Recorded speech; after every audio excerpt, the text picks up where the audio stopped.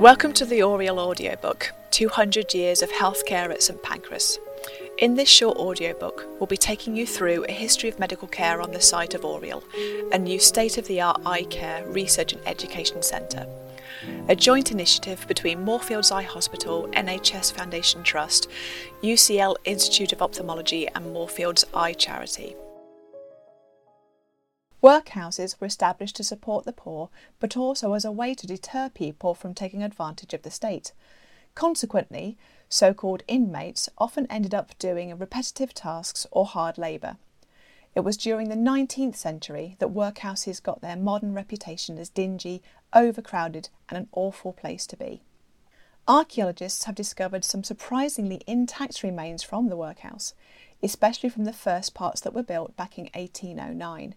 We can now reconstruct and imagine what it was like to live and move around in these buildings.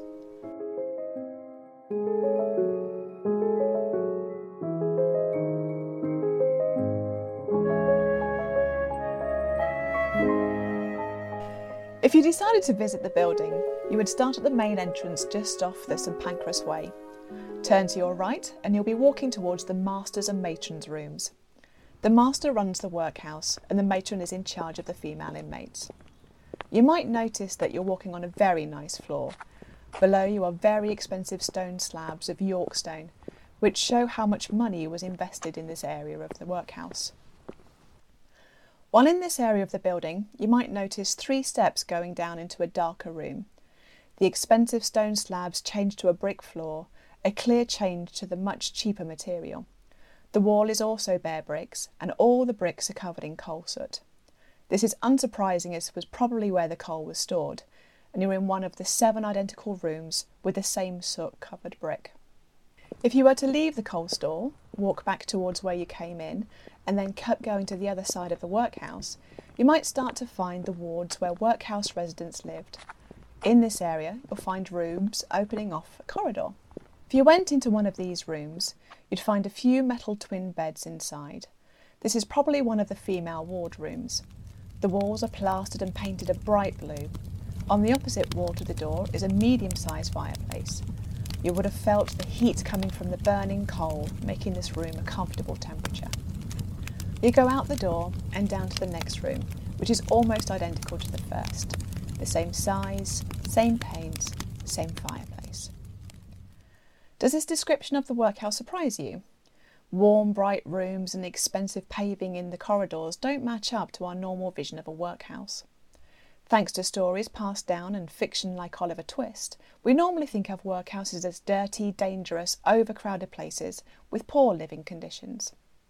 This was the case in many workhouses, including St Pancras Workhouse, at different times. However, our tour of the workhouse, when it was first built, reminds us that the story of this workhouse isn't simple. In fact, St Pancras Workhouse didn't just act as a place for people to live and work, it was a major healthcare provider.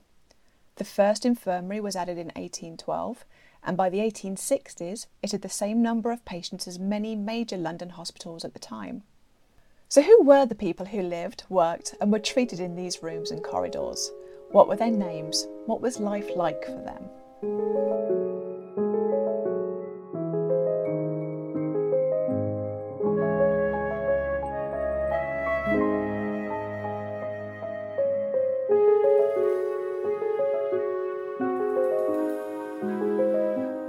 Medical care in a workhouse.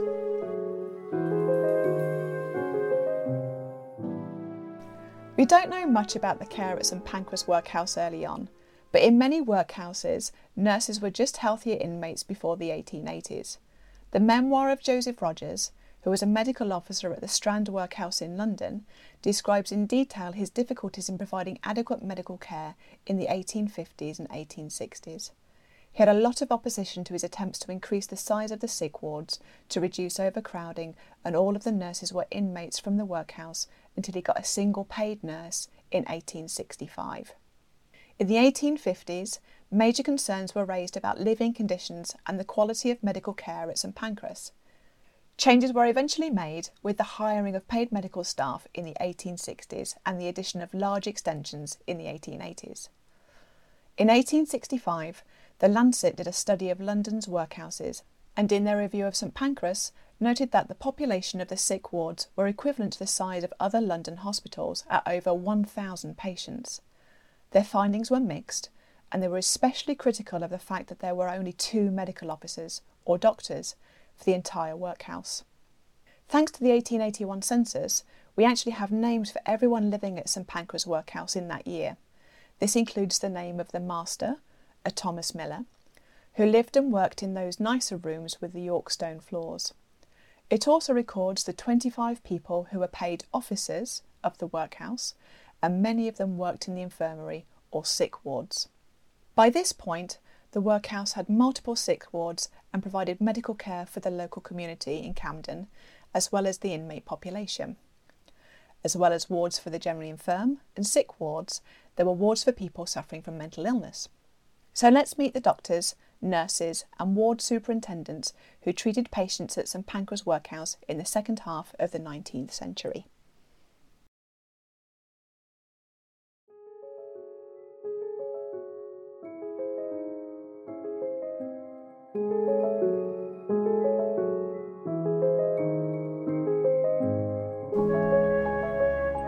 Dr. Walter Dunlop, the medical officer. Let's start with Dr. Walter Dunlop, who was the medical officer at St Pancras Workhouse. According to the 1881 census, he was 30 years old and lived at the workhouse with his wife Barbara and daughters Lita and Ada. He was in charge of medical care and would have done most diagnosis and prescribing.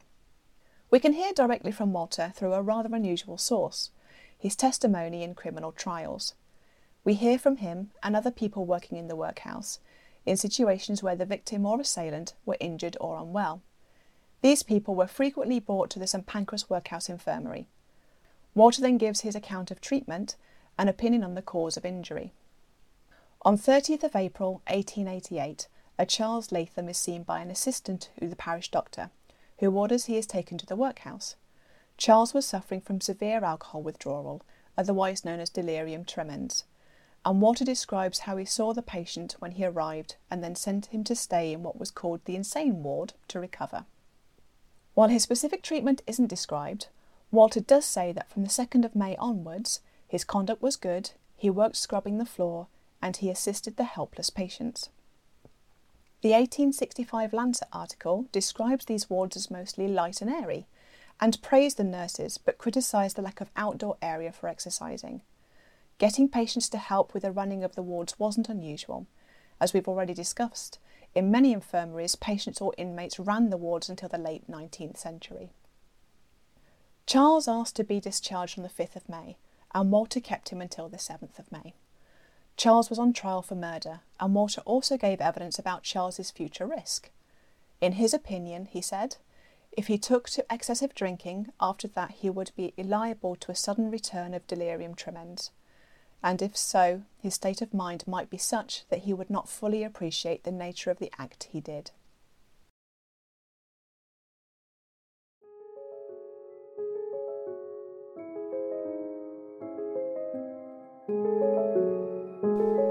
It's clear that Walter wasn't just diagnosing and monitoring illness here, he was giving professional opinion about the risk of his patient to the public. In contrast, on the 8th of November 1883, a man called Quillan arrived at the workhouse suffering from a soft swelling about the size of a man's fist over his left jaw. Walter describes how he couldn't move his jaw or chew and had to be fed. Quillan's treatment wasn't described further, but Walter says he has attended the man until he died on the 24th of November. Walter then performed the autopsy and found that the left jawbone was completely fractured. An abscess had formed around the fracture, which corroded into the artery, and the cause of death was the bursting of this artery. He also found to have been suffering from blood poisoning. This highlights the shortcomings of healthcare at this time. It isn't clear why there was no described attempt to fix the jaw, whether it was beyond medicine at the time, or if the workhouse infirmary had limited care. Certainly with one doctor for such a large number of patients, it would have been difficult for Walter to keep a close eye on all of his patients and offer consistently high levels of care. These two examples also show the breadth of work required of the workhouse medical officer. Walter was giving evidence in these trials from 1879 to 1902, and so must have worked in the role for at least 23 years. In that time, he would have often had over 1,000 patients in his care, ranging from serious physical injuries to mental health crises and infectious illnesses that we haven't even covered here. And as the example of Quinlan shows, he was even performing autopsies. If Walter had such a varied role, what were the responsibilities and duties of the rest of the medical team?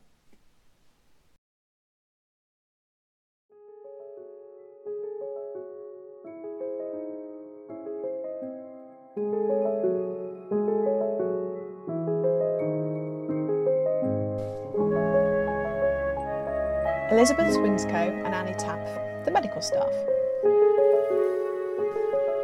Medical officers like Walter weren't on their own. They were supported by a staff that also provided a lot of care. Split into superintendents and nurses, the 1881 census shows that Walter had a staff of 15. The census gives us loads of incredible information about the range of people who have ended up working in the workhouse infirmaries. Most of the staff were fairly local, but a few came from Scotland, including an aptly named Elizabeth Hamlet. A James Reed came from Ireland, and the 28-year-old unmarried Emma Stevens, who worked as a nurse, is listed as a British subject, which usually means they came from outside the UK, in a country that was part of the British Empire. Most of the medical staff were women, with only 3 men including Walter. Providing medical care at the workhouse infirmaries was clearly an important source of work for women of all ages, and they could get real responsibility in these roles. They ranged from the 21-year-old Elizabeth Hamlet, who was a nurse, to the 59-year-old Elizabeth Powley, who worked as a ward superintendent. The money from these jobs could offer some independence or additional money for their household. Of the women in the 1881 census, 2 were married, 5 were widowed, and 6 were unmarried. They also occasionally turn up giving evidence in these criminal trials, so we can hear directly from them too. On the 28th of February 1873, a baby was brought to the workhouse, and it was first seen by Elizabeth Swinscoe, who was a superintendent of the receiving ward. Elizabeth is still working in the same role in the 1881 census, and gives testimony in another trial in 1887. She is clearly a long-serving member of staff. So she changed the baby girl into workhouse clothing and sent her to the children's sick ward. Annie Tapf then started looking after the baby, who was given the name Mary Albany, based on the street where the child was found. According to Annie, the child was very ill. I gave it a bath and applied poultices to the chest and back, and it was handed over to the doctor. Poultices were commonly used as a treatment in the Victorian period, and could be made of things like bread and flax seeds. Whatever moist, paste-like mixture was used, it could be heated and held against the body with cloth or bandages. The mixture was thought to retain heat well, and the heat, along with any herbs that were added, were believed to have a soothing effect. The medical officer at the time, a Joseph Hill, saw that Mary was having difficulty breathing and was suffering from an inflammation to the lining of the membrane of the eyelids. He estimated that she was about 10 to 14 days old and believed that her lungs were congested and inflamed. He isn't recorded as giving Mary any additional treatment beyond the poultices that were already applied. Annie continued to care for Mary in the children's sick ward and was one of the nurses that breastfed her. However, sadly, Mary died just 2 weeks later.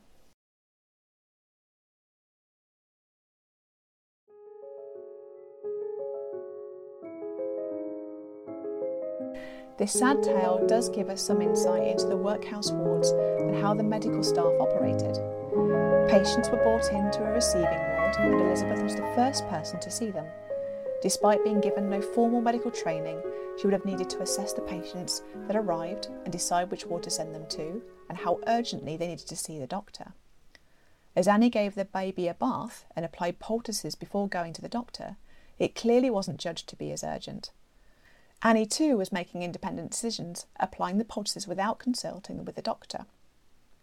Additionally, the fact they gave this ill baby a name, even when it died so quickly, shows that at least in this workhouse infirmary there was some genuine care for patients. Several workhouses, including St Pancras at certain times, had awful conditions for inmates, and this disregard could spread into the type of healthcare provided. However, it seems clear that the medical care at St Pancras Workhouse was valued and hugely important in the Camden area. The parish doctor and police frequently sent their patients over to the workhouse as the go-to provider. While giving evidence at another trial, John Thompson, a surgeon, recounts taking a man bleeding profusely from his lip to the workhouse and working with a medical doctor to tie arteries and allow the man to recover. These medical staff were listed as residents of the workhouse in the 1881 census, so they didn't just do their job in these buildings, they lived there. They treated a huge range of illnesses with limited staff and techniques. We don't know what they were paid or what their living conditions were like, but they had the opportunity to enter more senior roles and hold real responsibility.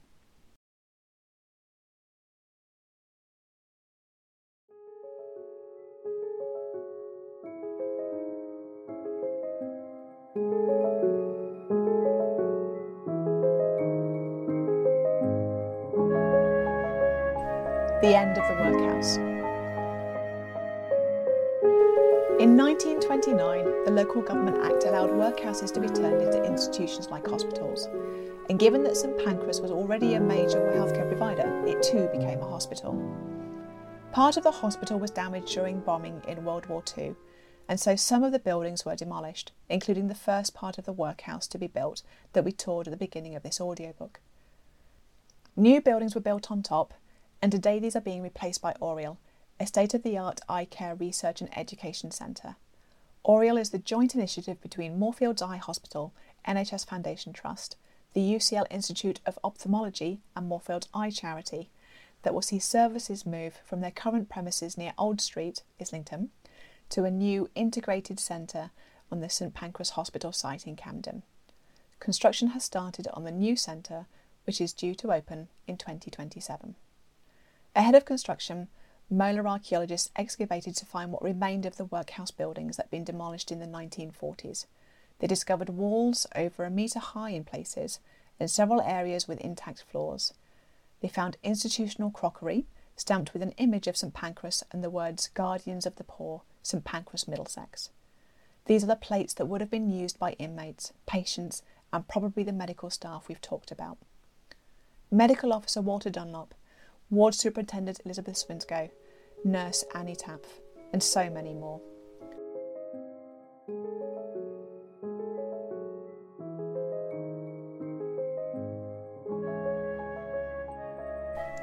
To find out more about Oriel, visit oriel-london.org.uk. To learn more about what excavations of St Pancras Workhouse have discovered, go to molar.org.uk. This has been a Molar production on behalf of Oriel.